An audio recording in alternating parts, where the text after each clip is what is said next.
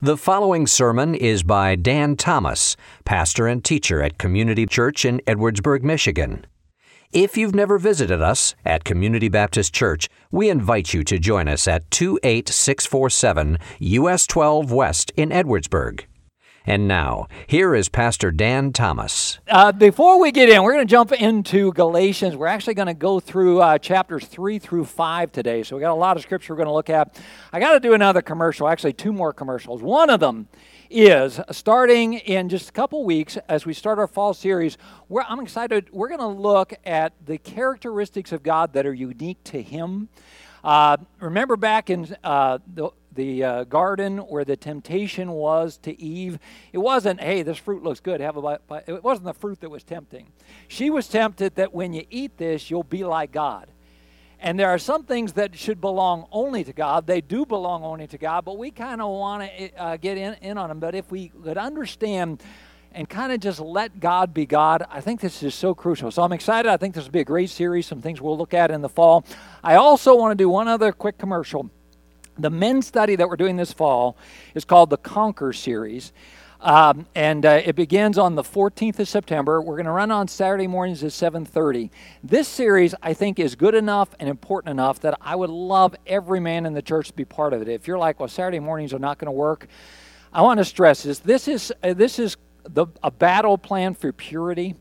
So it is an area where studies show us that an overwhelming majority of men struggle in this area, and even if they don't, this stuff is so good that it'd be great to have in the hands of every father and anybody who has a grandfather, anybody who might be able to help somebody who struggles with this. It's just some great tools in the battle plan for purity. I had seen the preview of it and was somewhat excited about it, and this week I got to watch the first half of the episodes, and I just thought, man, this is so good. So I really want to stress, if you can be here on Saturday mornings this fall, do so. If you can't, you might want to get a couple guys together and say, hey, let's go through this sometime on our own. I think it's really some information that everybody ought to have. I get their hand on, so you could see me more about that. I'd be willing to meet with some guys on another week, another day of the week, if something like that worked out, because I really think just some valuable tools in that battle that is so crucial for especially our young men to go. I should say with that too, I think it is appropriate for older teens to come to this. Probably younger teens, I would say, no, Dad, you come and get the information. But just a very powerful study that I've been excited about as I got a chance to go through. Okay, we're back in Galatians. You ready? All right, we got a void up here in the front here, so I may have to walk back to the middle and preach. But the sides filled in quite nicely in the back. That's good. But last week, if you were here or if you were not, we started talking about the background of the book of Galatians. Remember, the Apostle Paul is on. By the way, the Apostle Paul is a guy, when he gets on a mission, you do not want to get in his way. We find this this personality of Paul coming through back when he persecuted the church. Now that he is spreading the gospel, we'll see this a few other places. Paul is a guy that, a get her done type of guy, and he's gonna get it done. And when it comes to preaching the gospel and sharing that God so loved the world that He gave His only Son, believe in Him. Okay, this is not a gospel of works. You cannot be justified by our works. We are justified by the grace of God and faith in that grace of God, that we believe that God gave His only Son, and I believe in Him, so therefore, I'm going to be justified in that way. Paul had been preaching this message, and what happened is some guys from the church had come around and they said, oh no, wait a minute. Paul's got a nice message, Jesus, great, we like that stuff, but you also have to keep the law. And this ticked Paul off, and we'll see this personality coming out here a little bit more. So I wanted to set this up a little bit. We're going to begin to read some verses and look at some things here, beginning in verse 1 of chapter 3. The Apostle Paul says, "O foolish Galatians." Okay, there's that little personality coming. Come on, guys. What are you doing here? Who has bewitched you? It was before your eyes that Jesus Christ was publicly portrayed as crucified. Let me ask you only this. Did you receive the Spirit by works of the law or by the hearing of faith? Are you so foolish? Okay, he's asking a rhetorical question. He said, did you get this through your own works? No, you didn't. You got it through faith. The key thing here that we're going to talk about is faith. He goes on and lays that out a little bit more, explaining that Abraham too was saved by faith. We go down in verse number 10, and he says, "For all who rely on the works of the law are under a curse. For it is written, Cursed be everyone who does not abide by all things written in the book of the law and do them." If you can't keep the whole law, you're in trouble. "Now it is evident that no one is justified before God by the law. For the righteous shall live by faith, but the law is not of faith." He goes on and explains that a little bit more, but he wants to make it crystal clear. We're not saved, we're not justified, we're not made right with God by works. Okay? Never going to happen. And these other folks are coming around and they're spreading this false gospel and telling it. Now, what we're going to explore today, as we look a little bit further, is why in the world do these foolish Galatians, as he called them, why do we gravitate back towards a religion of works? Because we do. Okay, we like that. We kind of move back in that direction. I'll try to explain that a little bit more in a second. But before we do that, I wanted to say this. The law is not bad. In the tone of the Apostle Paul and the fact that he is so ticked about these guys that we'll call legalists coming around and saying you got to keep the law, we kind of get this idea that the law is somehow something that is bad. Even in my tone, I'm afraid I'm communicating that God's law is bad. The law is perfect. The law is right. But the thing about the law is this. The law is like a CAT scan, okay? It can show you the problem. It can't cure you, okay? It's the test that you take. It can show you the problem that you have, but it is not going to cure you. And we want to remember that. We also want to remember that the law, let me show you another passage here that's important here, still in chapter 3. If we jump down to verse number 15, "To give a human example, brothers, even with a man-made covenant, no one annuls it or adds to it once it has been ratified." Let me explain this to you. This is a deal. This is a covenant that God has made. It's been ratified. It is a done deal. Verse number 16, "Now the promises were made to Abraham and to his offspring. It does not say and two offsprings, referring to many, but referring to one, and to your offspring, who is Christ. This is what I mean. The law, which came 430 years afterwards, does not annul the covenant previously ratified by God." So what we want to remember is, yes, Paul seems ticked about the law, but the law isn't a bad thing. It's just that the law can only show us where we have a problem and can't do anything about it, and the law would never cancel out the covenant of God. Okay, so God lays that out in there. He says 430 years after the covenant comes the law. He says it didn't cancel it out. The covenant that God made with us, the covenant that Jesus talked about in his blood, that is the only way to be justified with God. So we want to focus on that. One other thing that I want to try to explain, and I'm going to go into teacher mode here. Stay with me here for a second. When we're talking about the law, I'm going to preach against something called legalism, okay? I'm going to preach against legalism. I'm going to say this is wrong, this doesn't go according to Scripture. But I want to make sure we understand what I'm saying there. Because legalism is a word that meant one thing, and it's kind of through its use, it has really changed what it means. When I say a legalist, what do you think of? Okay, just think of it. What am I thinking of? Do you know any legalists? Okay? Yeah, what we normally think of when I say the word legalist is somebody who lives by a bunch of rules, right? Somebody, or you think of a church that they have this rule and this rule and this rule and this rule for the members. And we think, that I want to explain something. That is not really what a legalist is. I know that's how we think. We're kind of funny, and sometimes we have to laugh at ourselves as Christians. But a legalist is anybody who has a rule that I don't like, or I don't want to live by. Have you ever noticed that? I remember, now, over the years, I've heard some pretty wacko sermons. Keep that in mind. One of them that I heard was, there was a guy, he was having a fit. He was just preaching away in the old Southern style like that, and he was preaching against ballet and having your kids involved in ballet. Yeah, didn't offend me a bit. I had no interest in ballet. In fact, I kind of wanted to amen. I thought he was nuts, but I still kind of wanted to amen. I've also heard a sermon where a guy was preaching against watching football on Sunday afternoon. That guy's a legalist. You know what I'm saying? That guy's got a problem. He is way overstepping the boundaries there. That guy can preach about ballet all he wants. Doesn't faze me. But you're going to start stepping on, my areas where something I like. That's a different story. And that's kind of, we all have somewhere where we think, oh, those people, they're legalists because they have this rule. And that rule is just kind of crazy. Understand, again, rules are not bad. Okay, your kids went back to school down in Indiana, or they're getting ready to go somewhere. Somebody handed them a handbook. It had a bunch of rules. Okay, some of them you might have thought were a little wacko. Some of them you might have seen how they made sense. But you got to have some rules. Your family has some rules. A business has some rules. Rules in and of themselves are in no way bad. Now, obviously, they can be. You have probably heard that even in a family, if you have rules without relationship, it produces rebellion. I mean, rules can take too big of a place, and they can be kind of nutso in some ways. But just rules are not bad. So I'm not talking against having any type of rules, especially rules that could help you, guide you in your life. I'm not talking against that. What legalism is this, okay? Don't miss this.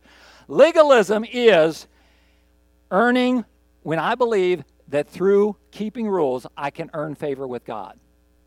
Okay, so I'm trying to earn forgiveness of sin. I'm trying to earn standing with God.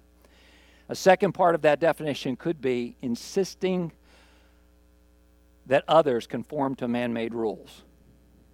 And I would say this, the most deadly form of legalism, as I see it, is when somebody believes that somehow through keeping some rules, going to church, following some sacraments, or doing anything like that in that way they are going to be justified. That I'm going to be right with God because I do this, this, and this. The message of the Apostle Paul is so plain, you cannot be justified by works. Okay, I didn't make that up. Okay, if you weren't following along, I was reading it as best I could. I was getting a little jumbled in there. There's a lot of smudges on my glasses, but that's the message. You cannot be justified by works. We can only be justified through faith in the work of Jesus Christ. That's the message. So, why in the world, what are the lures, what are the temptations that come to this legalist type of thinking? The first one that I want to call your attention to, we can be tempted to forget who it is that we are. My wife encouraged me last week to go to a movie last Sunday night. By the way, speaking of rules, we used to be part of a thing where you never went to movies. The very first movie we ever saw, ask me what it was, Lion King. Last week, my wife wanted to relive that and go to Lion King. There should be a law against people my age going to any type of animated movie, unless they're accompanied by grandchildren. There should be, because she keeps talking me into going to these animated movies, and every time we walk out, why do we do that? And I'm sorry, I don't want to, but Lion King did the same. I walked out and thought that was a waste. Okay, fortunately, we went to Wonderland, so we didn't waste that much. But it was still a waste. Every time I go to that. But some of you remember the old Lion King scene, where the Rafiki, the monkey, takes Simba and he slaps him alongside the head and he says, "Remember!" And he has him look in a little puddle. And he said, or a lake or something, what he's looking in, and he says, "Remember who you are." Okay? One of the things that we can be tempted to do by legalism is forget who we actually are. Because the scripture says there was a time when we were a slave, but now we are a child. Chapter 4 says this so clearly. I mean, that an heir, as long as he is a child, is no different than the slave, though he is the owner of everything. But he is under guardians and managers until the date set by his fathers. In the same way, we also, when we were children, were enslaved to the elementary principles of the world. But when the fullness of time has come, God sent forth his Son, born of a woman, born under the law, to redeem those who were under the law, so that they might receive adoptions as sons. And because you are sons, God has sent the Spirit of the Son into our hearts, crying, "Abba, Father," so that you are no longer a slave, but a son. And if a son, then an heir through God. So there was a time when we were in bondage, when we were in slavery, but God did something about it. Verse number 4 tells us he sent his Son into the world.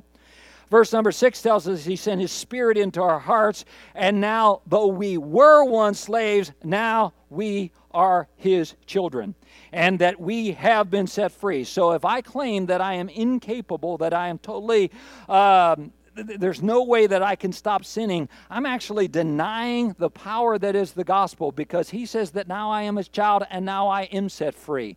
And as we just sang right at the close there, free, free, free indeed, that is now true of me. Man, the verses I just read are so, I know they're so deep, and if you're looking, boy, he's kind of skimming over that. I know that I am, but I think it is so important that we get a hold of this idea that I was once a slave, but this is who I am. And I've said this before, for me, one of the best ways that I have learned in dealing with temptation is to stop saying, I need to not do that. I can't do that, bad, I don't want to do that.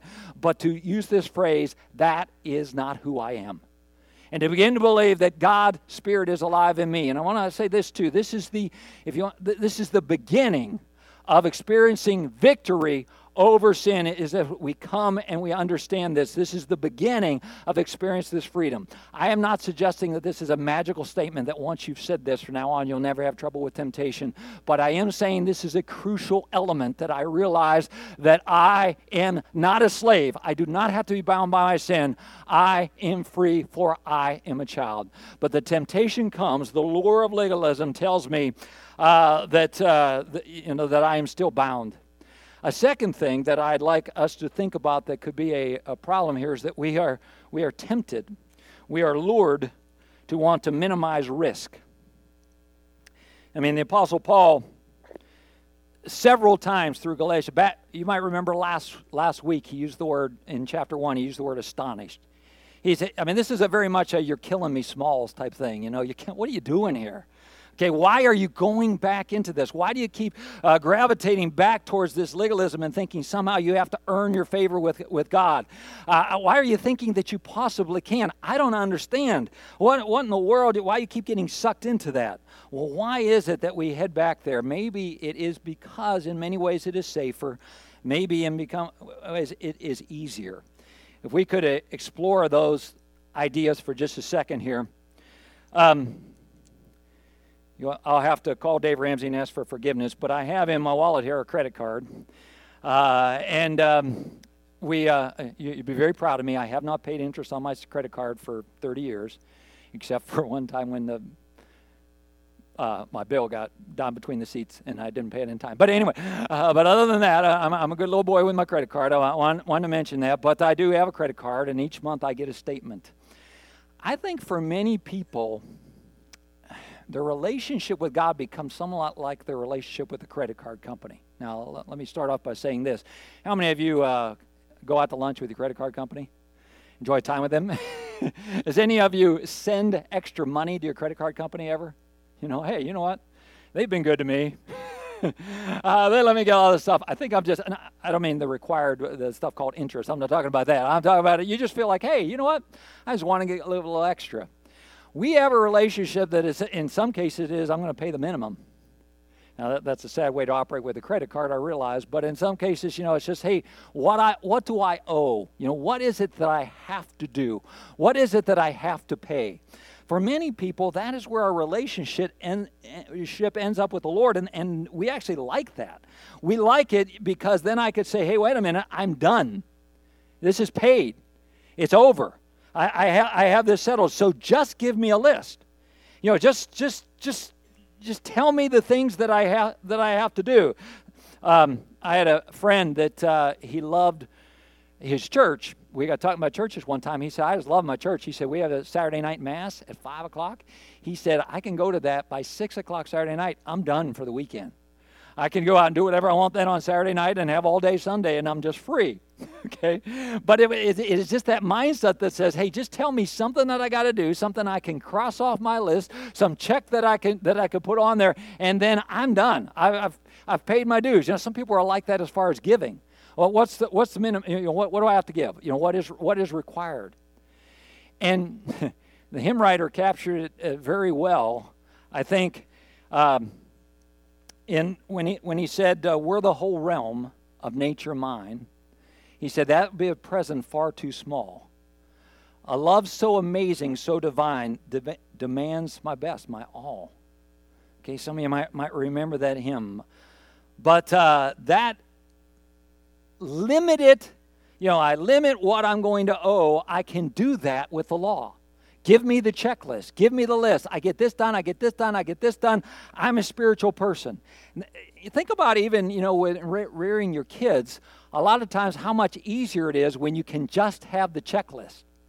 Then, when they're little and you can just, no, you don't do this. Why? Because I said so. And out of that, I can pick you up and make you not do that and put you in here and strap you in there with a little belt. That's easy. I hate to tell you this. I hate to tell you guys this. It doesn't get easier because you have to start to give freedoms and you have to start to let them make some of their own choices. And as you do that, it gets a whole lot rougher. It's a lot easier when just have, hey, this is the list. Follow this list. It's over. And many times we want to put all of our Christianity and all of our relationship to God into a list that is, hey, once I get this done, I'm set. That's good. And I thought it was interesting. There was a survey I read this week taken of a bunch of pastors, and they were asked what element of legalism, what area do people have a tend to make most legalistic in their life? And that was the thing that they do the most to try to earn God's favor. These pastors were surveyed on this. Overwhelmingly, the thing that won surprised me a lot. But the pastor said the thing that people do the most to try to earn God's favor is a quiet time or have a devotion. Now, that threw me off because I think, man, that's crucial. I mean, I always thought, man, that's kind of a cornerstone of following the Lord is trying to have your own time in the Bible and prayer, and that is so important. But they said a lot of people for it has become a very legalistic thing. And I wanted to share this story with you. This is just a personal story that I think might be helpful for a second. When I was in high school, we had through Word of Life Bible Clubs, we had these quiet time diaries. You're supposed to fill them out every day, read some scripture, and write some things in them. When I went to college, I met a friend who had a different one called the Daily Bread. I'm sorry, not Daily Bread, Living the Word. And same thing, you're writing in the Living the Word and writing that down every day. I want to tell you the truth. Throughout high school, throughout college, throughout most of my adult life, my quiet times was an amazing roller coaster. What I mean is I'd have a week or two of, whoo, we are nailing this baby, this is great, like that. And then I'd go in the tank, and I wouldn't stay with it. I mean, I went on this incredible ride as far as you want to say my devotional life. And one of the things that happened is, because I'd been on this roller coaster so long, I'd go, I'd think, man, I'd commit to the Lord. Boy, I'm going to spend some time with you every morning and stuff like that. And then that one morning would come when I'd get up later, I wasn't feeling well, or there was just too much to do, and I'd skip it. And I'd think, oh, man, I'm a loser. I blew it again. I'm never going to get back to it. And many times I'd go right back in that same cycle of giving up again. I don't know how this will sit, but I want to tell you something that has been a huge help to me. If you were to pick up my devotion book or my journal that I have now, okay, it goes back to January 9th of this year. That's when I started this one. You would find that there are holes. There are some days when I got up a little late and I didn't stop and have my devotions. There are some days, I've told you this before, Sunday are missing from there. Sunday's a lot. I used to get up and think, I got to have my devotions, I got to do this, and the whole time I'm doing that, my mind's racing on the sermon and this and that, and I was just going through the motions, you know what I mean? Like I have to do this. But I used to have, I don't know if I'm making sense, I used to have that approach that, man, I have to do this kind of, if I didn't, God's ticked at me and everything like that. But somehow God changed my heart in this to the place where now, okay, I missed yesterday. Oh, I didn't really want to do that. And I come back and pick it up. There's not the shame and the guilt. And I have had, I'm sorry, I don't mean to say this bragging. I mean to say this has been great for me. I hope it might help some of you. I've had the best run of fellowship with the Lord, walking with the Lord, keeping a journal over the last 5 years because I have not tried to be so rigid about it. I don't know if that makes any sense or not. But that's kind of the thing I came in this morning really wanting to share, because I would love to stand up and pass out devotional books and say, hey, let's fill out, and we'll do stuff like that with the teens and encourage them to fill them out and get them checked and everything like that, because that is a great spiritual discipline. But if it turns into legalism, if I even have the mindset, hey, you know what, I'm going to have a lousy day today and things are going to go bad because I didn't read my Bible this morning. Okay, you ever feel like, or maybe I missed church that day, or anything like that, and we think that that legalism just creeps back in. That idea that somehow I am earning the favor of God. Does that resonate? I'm having a little. Sometimes I can't tell if people are tracking with me. I hope we're getting that, because the thing is, well, let's get to the last point. This will help us get to what the thing is. We can, when we get caught in legalism, we most definitely can lose our focus. We can lose the idea of what is really important. We can get sucked into our spirituality, our Christian life becoming a lot of a game. I want to read some more from chapter 5 now.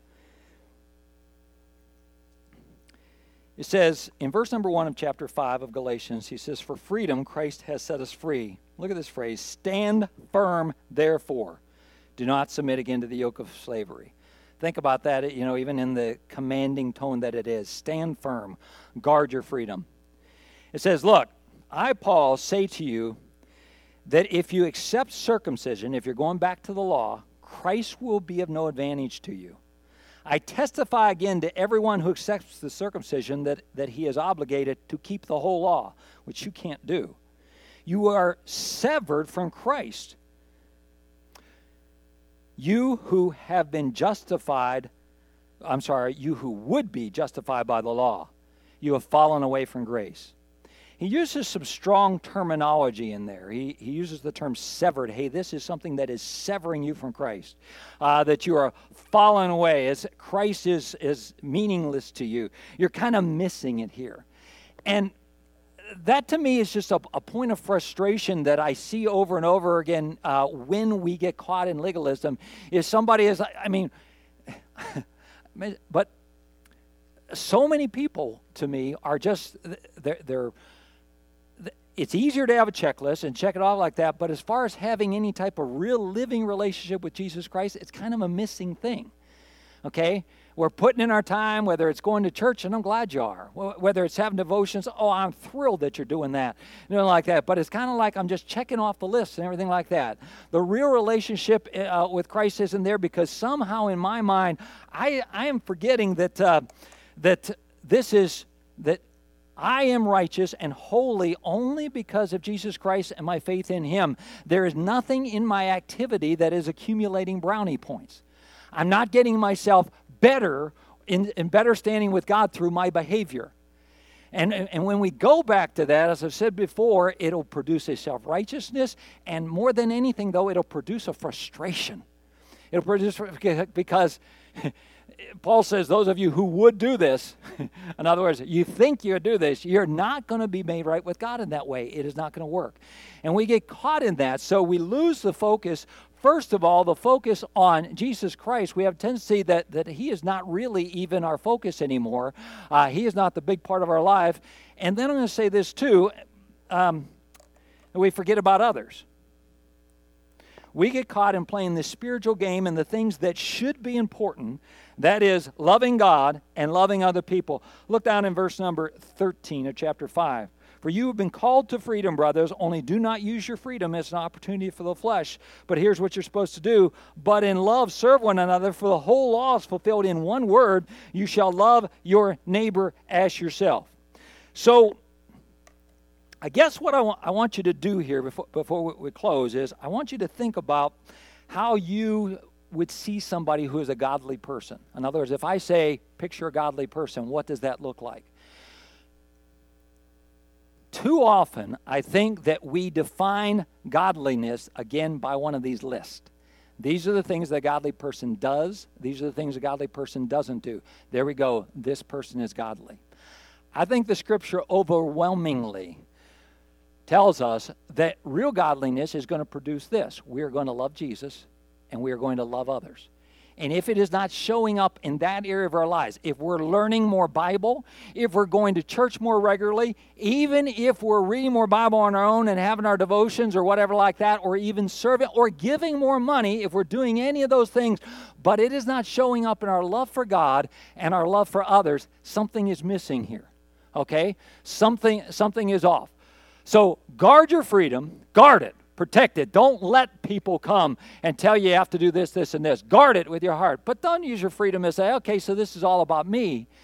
But what will happen is when we understand that we're children of God, when we place our faith and belief in the gospel and begin to live that out, then it's going to result in us growing in our, and this is what I want to ask yourself, is this where I am? Am I growing in my trusting of God personally? And am I growing in my service, in my ministry, in my caring for others?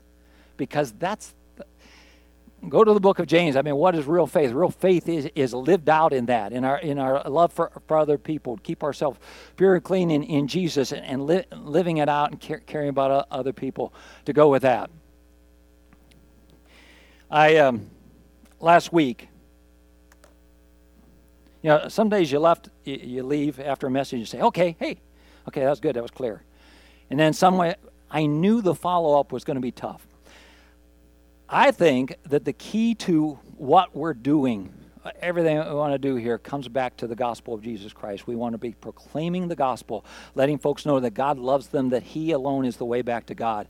And then we want to be living out that gospel in our lives, knowing that, again, I'm not better than anybody else because I'm sinful in need of a Savior. I'm not worse than anybody else because God has given me His righteousness when I came to faith and trusted in Him. And that's my life, and that's what it's about. Saying that, to me, is still, saying this phrase, boy, we need to live the gospel in our everyday lives, is still a little abstract to me. That's what I wanted to communicate last week, is that we need to live the gospel in our everyday lives. Today I wanted to try to bring it a little bit in, more into, what does this look like? How does that act out? And I want to be very honest with you. I struggle with that. For me, such a big part of it has really been experiencing the forgiveness of Jesus Christ so that I am not walking in shame when I do wrong that drives me away from Him. And I keep coming back to that idea and that message is that if somehow I go through my life believing that God is so disappointed with me all the time, then this life is just kind of miserable. I don't know how to say this. It's like I'm never going to measure up. Well, Paul said that very clearly. He says you're never going to be justified by keeping the law. So give up on that idea. Throw that away. That ain't going to happen. You are justified through faith in Jesus Christ. And what the Son sets free is free indeed. What the Son makes clean is most definitely clean. There can be no argument. There can be no debate about that. Father, I don't think I have to tell anybody. I'm coming in the end of the message and feeling like, I don't know, Lord, I don't know if I got that across. Probably a really good place for me to be in, because I have to stop right now and say, God, would you teach us this in a way that I can't? would you do that? Would you teach us what it really means to walk in the gospel? Would you teach us what this freedom is all about and how this plays out in our lives? Lord, I ask for that power of your Spirit to show up in our lives, to interpret the Scriptures for us, and to help us to live in a way this week that is not marked by religion, but marked by you and just your impact and how you want to change and mold us into this perfect image of your Son. Yeah. I give up, Lord. I'm laying it down. I got nothing else. But I claim the power of Jesus Christ, that He would take this message and continue to use it in our lives. I pray in your powerful name. Amen. You've been listening to Pastor Dan Thomas of Community Church in Edwardsburg. For more information about the church, you can visit our website, cbcedwardsburg.com. You may also contact the church via email, info@cbcedwardsburg.com, or call us at 269-663-2648. Thank you for listening.